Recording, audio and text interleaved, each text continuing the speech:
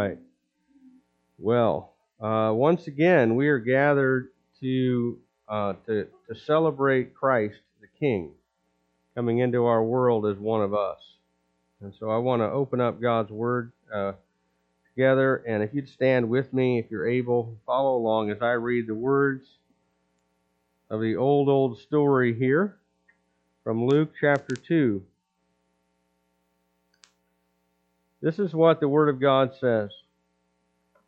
In those days, a decree went up from Caesar Augustus that all the world should be registered. This was the first registration when Quirinius was governor of Syria, and all went to be registered, each to his own town. And Joseph also went up from Galilee, from the town of Nazareth to Judea, to the city of David, which is called Bethlehem, because he was of the house and lineage of David. He registered with Mary, his betrothed, who was with child. And while they were there, the time came for her to give birth. She gave birth to her firstborn son, and wrapped him in swaddling cloths, and laid him in a manger, because there was no place for them in the inn. And in the same region there were shepherds out in the field, keeping watch over their flocks by night. And the angel of the Lord appeared to them, and the glory of the Lord shone round them, and they were filled with great fear. And the angel said to them, Fear not, for behold, I bring you good news of great joy that will be for all the people. For unto you is born in this day in the city of David a Savior, who is Christ the Lord. And this will be a sign for you. You will find a baby wrapped in swaddling cloths and lying in a manger.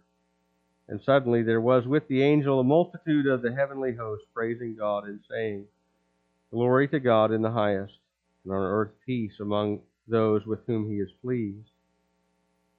When the angels went away from them into heaven, the shepherds said to one another, Let us go over to Bethlehem and see this thing that has happened, which the Lord has made known to us. And they went with haste and found Mary and Joseph and the baby lying in the manger. And when they saw it, they made known the saying that had been told them concerning this child. And all who heard it wondered at what the shepherds told them. But Mary treasured up all these things, pondering them in her heart. And the shepherds returned, glorifying and praising God for all they had heard and seen, as it had been told them. And at the end of 8 days, when he was circumcised, he was called Jesus, the name given by the angel before he was conceived in the womb. Let's pray. Father, we praise you. We praise you that you who dwell in unapproachable light, whom no man has ever seen or can see, he who dwells in glory, took on flesh, became a man, and lived as one of us, and came not in glorious regalia and terrifying appearance, but came weak and covered in water and blood, became a child, an infant, one of us, became helpless, that you might be the greatest help to us that we have ever known. That you might save us from sin and death and hell. And Father, we are still pondering and wondering how these things can be. How it can be that omnipotence fits in the womb of a little girl. And how he who knows all things could fit in a baby who has to learn. And how that all goes together is too big and too wonderful for us to comprehend. But Father, this we know to be true, that God became a man and dwelt among us. And we beheld his glory. Glory as of the only begotten of the Father. And we know that happened at Christmas. For our salvation, for our deliverance. And we rejoice in it. Father, help us to rejoice even more as we look closely at this story today. In Jesus' name, amen. Please be seated. Well, it might not be readily apparent to you because you have heard it so many times, but the way that Luke records Jesus' birth is in some ways a direct challenge to the Roman Empire that rules at this time. When Julius Caesar died, there was an immediate power struggle that took place to fill the vacuum. You've heard some of these names from history. You've heard about Mark Antony, heard about Cleopatra. You've heard about, maybe you've heard about Octavius or Octavian, and these folks that just struggled for power. There was a civil war that went on. Because Rome, prior to Julius, had been a republic, and then he adopted his great-nephew, a man named Octavius, or sometimes he's called Octavian, and he wanted to be king. He wanted to be the emperor. And he eventually fought to victory, killed Antony and Cleopatra and all their armies and all the rest of that, and obtained power, and that began a 40-year period in Roman history called the Pax Romana. You remember this? You heard this? And the guy who achieved that, this man named Octavius, he didn't want to be called Octavius. He wanted to be called Caesar Augustus. You know what Augustus means? It means the revered one, the holy one. If he wanted to be worshipped as a god. And he viewed himself as the coming of a god into the world. Now, it happens to be historically accurate, which is why Luke records it this way, that it was during the reign of Caesar Augustus, Caesar the Holy One, that there was a different king that was born. When Caesar Augustus was born, the man who became Caesar Augustus, the entire Roman world rejoiced because Julius would have an heir, a designated successor, right? When Jesus was born, nobody noticed. Just a kid born in a barn to a couple peasants. Amen? But Luke is making a statement here. He says, in fact, Caesar, during his reign, he had inscriptions made around the Roman Empire that referred to him as, you may have heard this title too, Savior of the world. That's pretty bold. I'm the God. I'm the Savior of the world.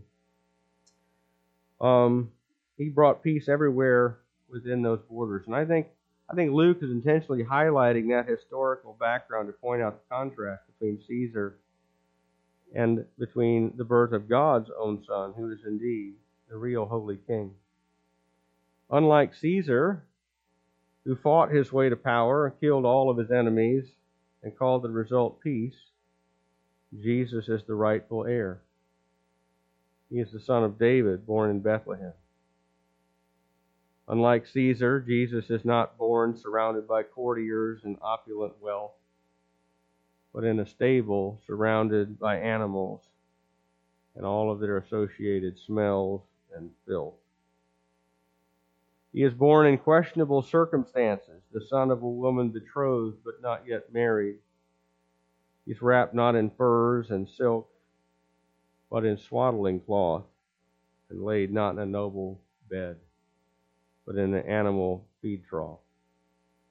And yet it's this child, this humbly born descendant of a great king, who is the actual only holy king that is worthy of the name. Because in this scene right here, where this little baby is born and laid in this little manger, is the big G God of all creation being born, not the self-proclaimed little G God strutting about the palace in Rome. And that, in a sense, is the wonder and mystery of the incarnation in a nutshell, that the only God that there is would stoop this low to be born not just one of us, but as one of the least of us. One of the least of us. And we can add to the humble circumstances of his birth the fact that his birth is good news for all people. You would think that when the King of Kings is born, that his servants would herald his birth first to the great and powerful. Amen? Like if you had myriads of angels at your disposal to go and announce that you were here, where would you go? Well, you'd go to the places where the news would spread the most widely, right? To the people in power and influence. You would go to the New York Times and the Washington Post and the Times of London, and you would make this announcement, and you would make sure that those in the halls of power were aware that there was a new sheriff in town. Amen? And you were here. What happens instead? An angel, first of all, singular angel at the beginning, shows up to a bunch of shepherds outside the village where the king is born. Now, you may think, well, that's kind of cool, Jesus is depicted as the good shepherd in the Bible, and that's true. But you need to understand that in the social strata of the day, like you had lepers at the very bottom, and shepherds were like the next rung up the ladder from that. Everybody who was a shepherd was regarded as a thief and a lowlife. And so that's where God says, hey, angels, go down and tell the shepherds. Isn't that amazing? He went to the complete opposite end of the social spectrum from what you and I would go to, right? Why? Because the coming of Jesus is good news for all people. For all people. Not just the ones in power, not just the great and the good, but the ones that everybody else regards as the scum of the earth. The people of no account. The people who are counted with the lepers as at the bottom of society. Those are the people that Jesus loves. And those are the people that Jesus ensures the angel goes and makes his announcement to. And in fact, that's what the angel tells them, that the coming of Jesus is good news of great joy for all the people. Amen. Can I just say I find that wonderfully comforting? Because what it tells us is that even in the coming of Jesus, even in his birth, there's this emphasis that God is making on grace.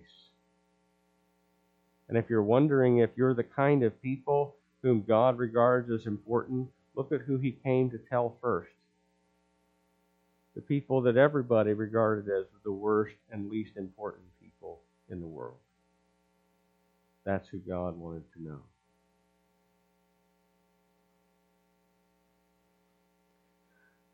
The good news is what? Well, the good news is the Savior has been born. Look at verses 11 to 15 here. Unto you is born. Unto who? Unto the lowly and the despised. Unto every kind of people, God's grace reaches so low that no one can sink beneath its grasp. Where is he born? He's born in the city of David. Why? Because he is the king who was promised, the descendant, the line of David. He is a Savior who is Christ, the Lord. That is, the child who has been born is the Messiah, but also the Lord himself. It is God in the flesh that has come down and been born a child in a virgin's womb, in a barn, laid in a manger. It's God himself. He is the God and King and Savior, the one who saves from sin and death and hell, but also the one who is Lord and who rules over all things as Lord. And he is the one to whom we bow in service and in worship. Amen? So that's the announcement. This is what's happened. How will the shepherds know that these things are true? Well, look for this sign. I love this.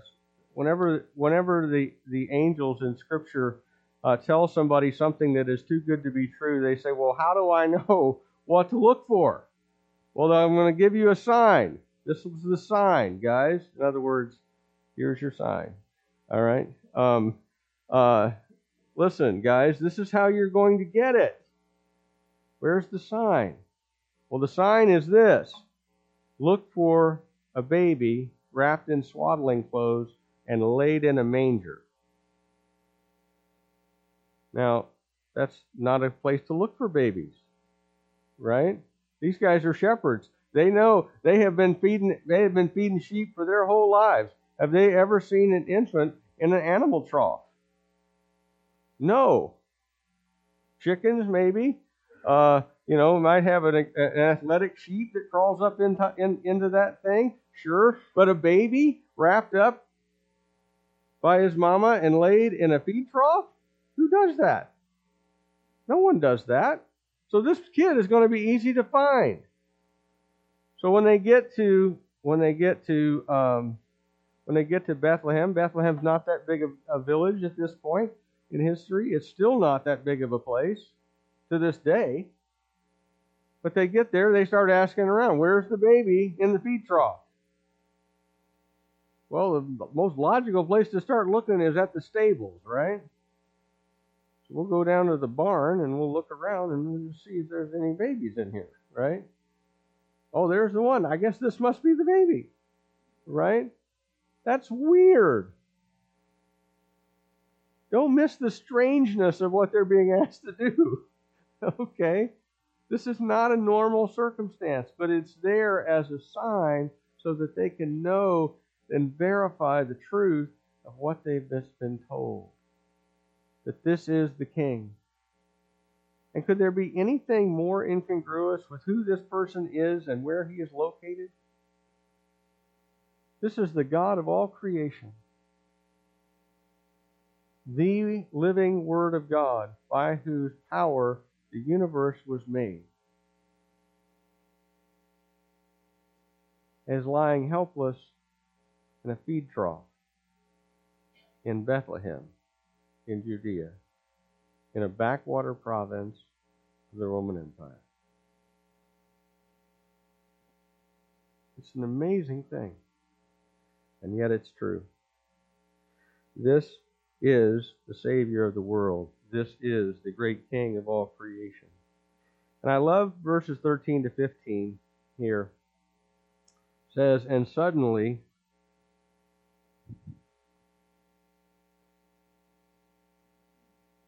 suddenly there was with the angel a multitude of the heavenly host. Now, a multitude is one of those imprecise numbers, okay?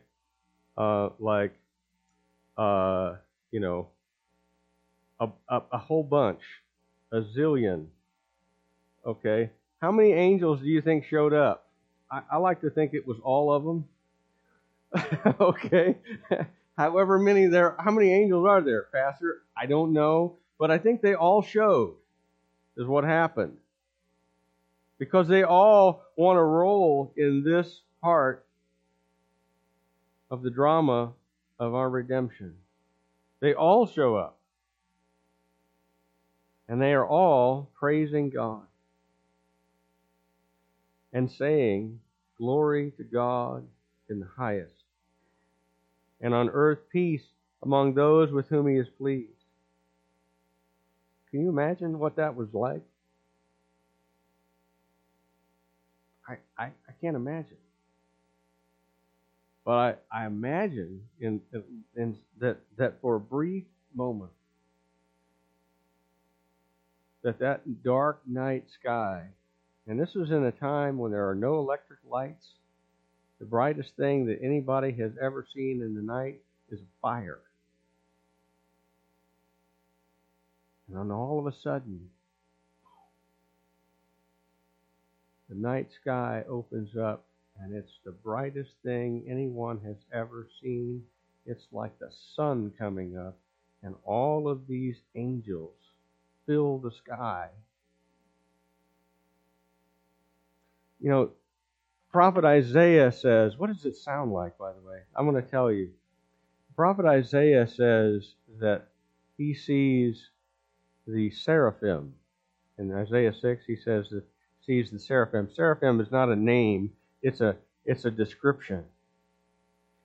It means burning ones. I saw these angels that were on fire with the glory of God.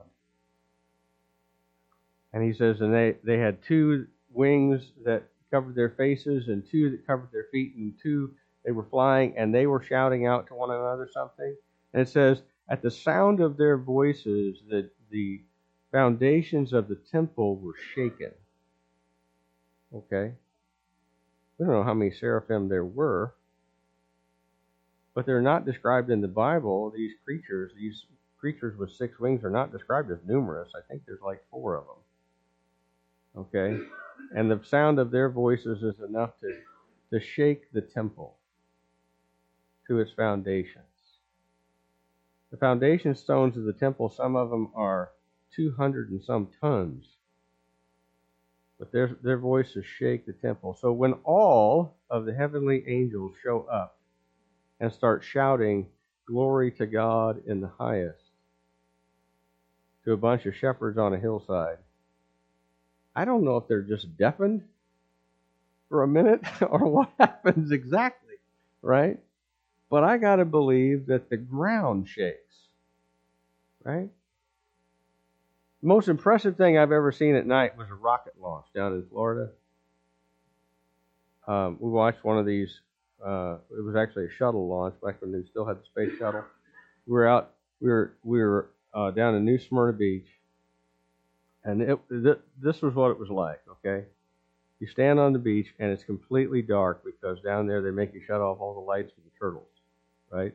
So it's completely dark, and then all of a sudden you look to the south, and it looks like the sun. And there's this giant fireball. And then you watch what appears to be a ship about this big, followed by a column of fire this long, go up into the sky. And then after you can't see it anymore, where you're standing shakes for 30 seconds. It's the wildest thing in the world. I highly recommend it if you ever get a chance to see it, okay? Because when that happens, it's impressive, right? I don't know what happens when all, or a bunch, or several, however many a multitude is, of the heavenly host shows up and starts shouting in my face about glory to God in the highest. But this is an impressive scene.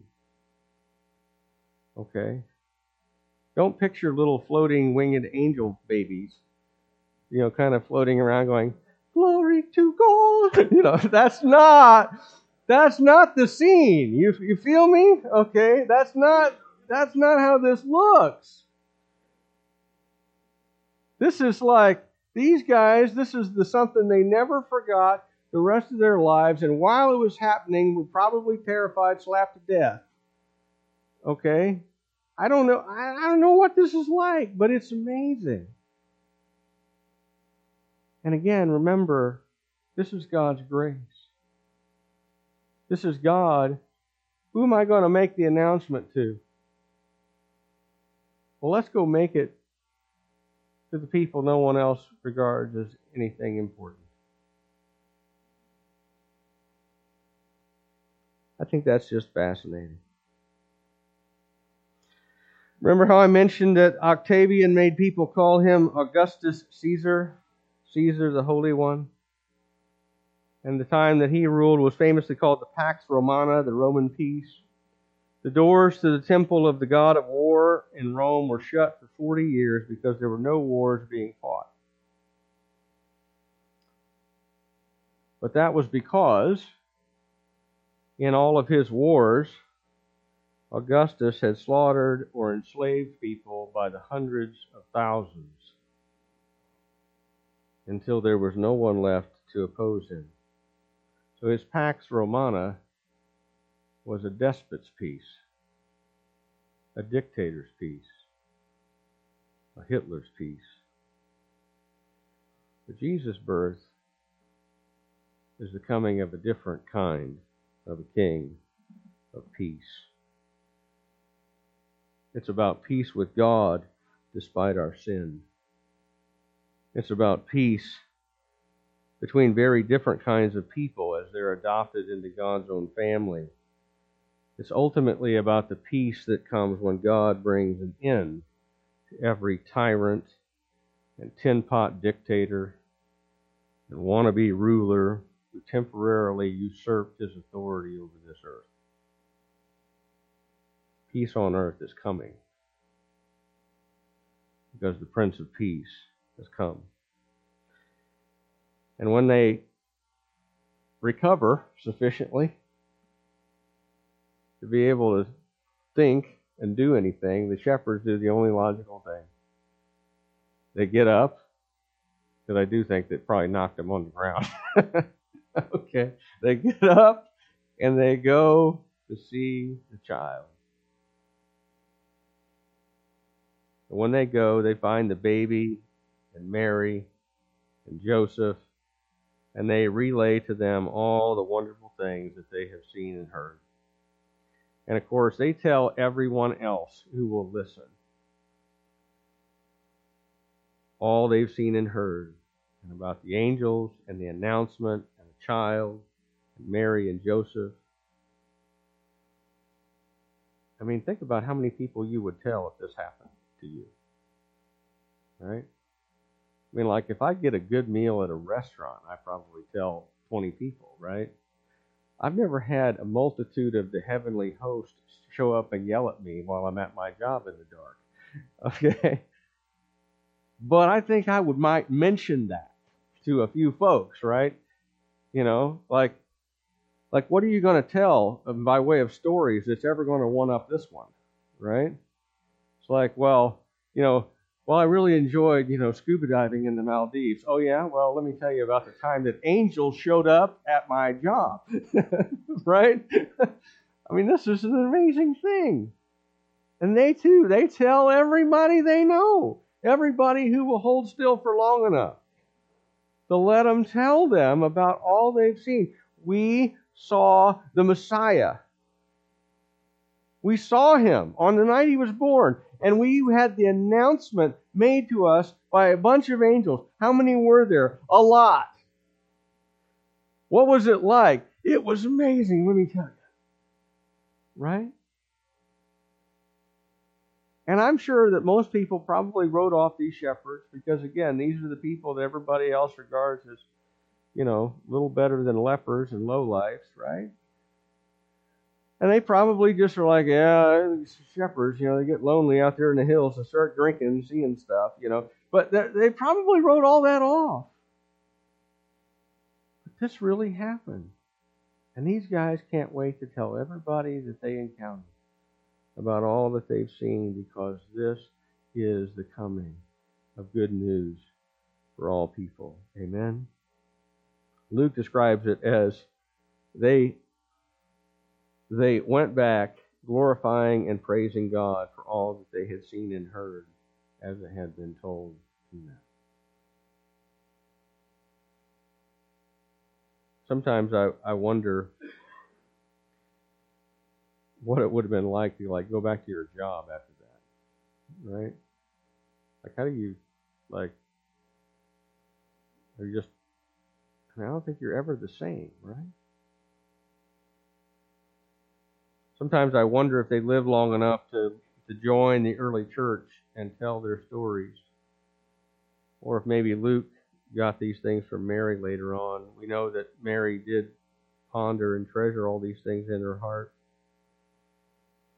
I have lots of questions that I'd like to ask. When I get to glory, I think I'd like to sit down with some of these guys and be like, so tell me, how amazing was it? By then I'll know what angels look like by then, right?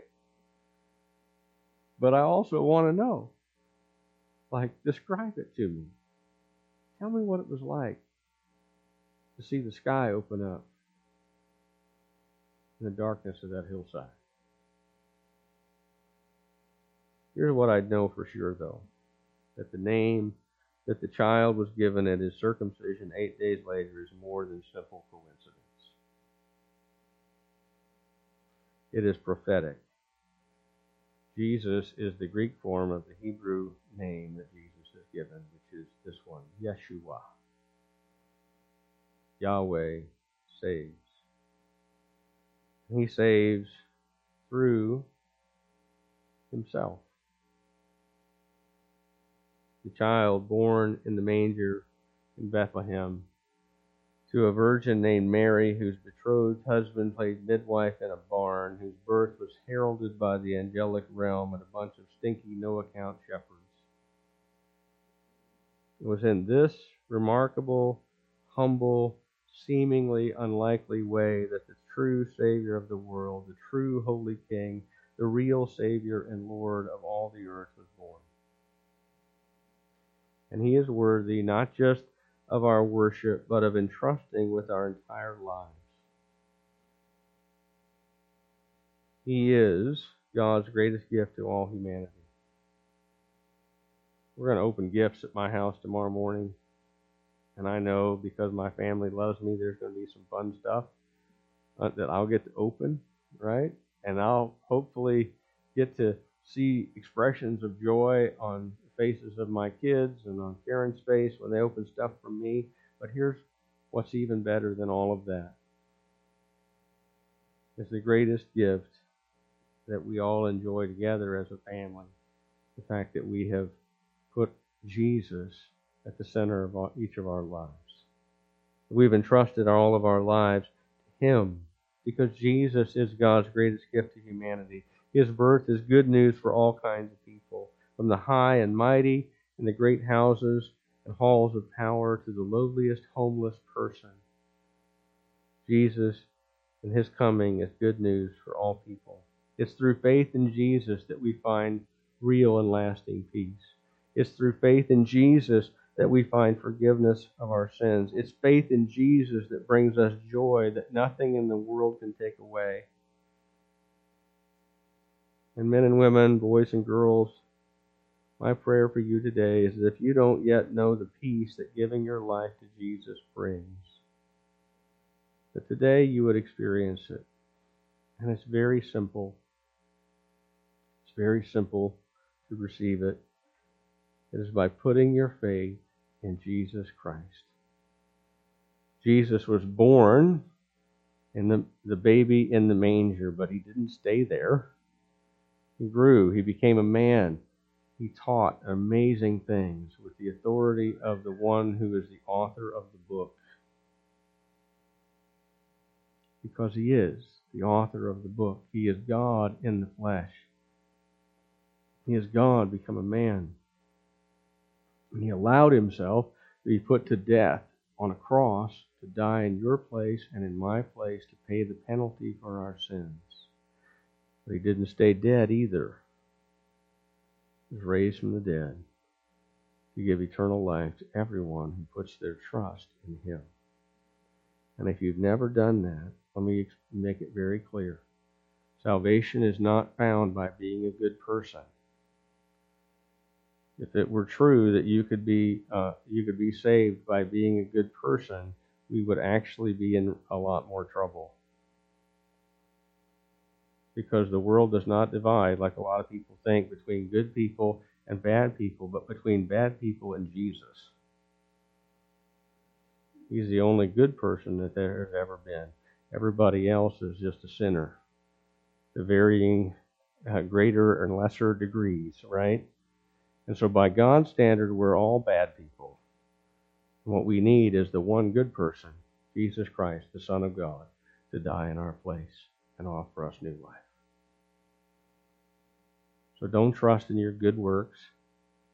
Don't trust in your church attendance on Christmas Eve as much as we're excited to have you here. Don't trust in the fact that you are nicer than most people or other folks that you know. Trust in Jesus Christ. Because salvation is found in no one else. For there is no other name under heaven given to men by which we must be saved. Jesus is it. He's the only way. And if you put your trust in Jesus, I can promise you, you will find joy and life and eternal salvation. But there isn't another way. My prayer for those of us who already know Jesus is that God would renew our wonder today and tomorrow as we celebrate Christmas. Cause us to reflect and ponder and be amazed again at how God became flesh and dwelt among us, becoming one of us, that He might save us from sin and death and hell and make us instead children of God. Amen? Because that's an amazing, mysterious, true reality. And I never get tired of being amazed by it, that God would become a person like me, that a person like me might be saved by Him. Amen? So let's pray, and then let's rejoice together. God our Father, thanks first of all for giving me strength today to proclaim your word. You know I haven't felt well in several days, and you've enabled me to come and rejoice and be with my family, celebrate with my brothers and sisters the fact that Jesus is the Son of God and that He is born to set His people free. And Father, I thank you also that for the bigger and much greater thing, the fact that you would condescend to become one of these creatures that you made out of dirt once upon a time, to redeem the likes of us. Father, we rejoice in these things. We rejoice in the fact that you love us that much. And we're so in awe of your great grace that loves the lowliest and the least and comes to them, as well as for those who are rich and powerful. They will humble themselves enough to bow their knee before you. And Father, we praise you and we thank you in Jesus' name. Amen.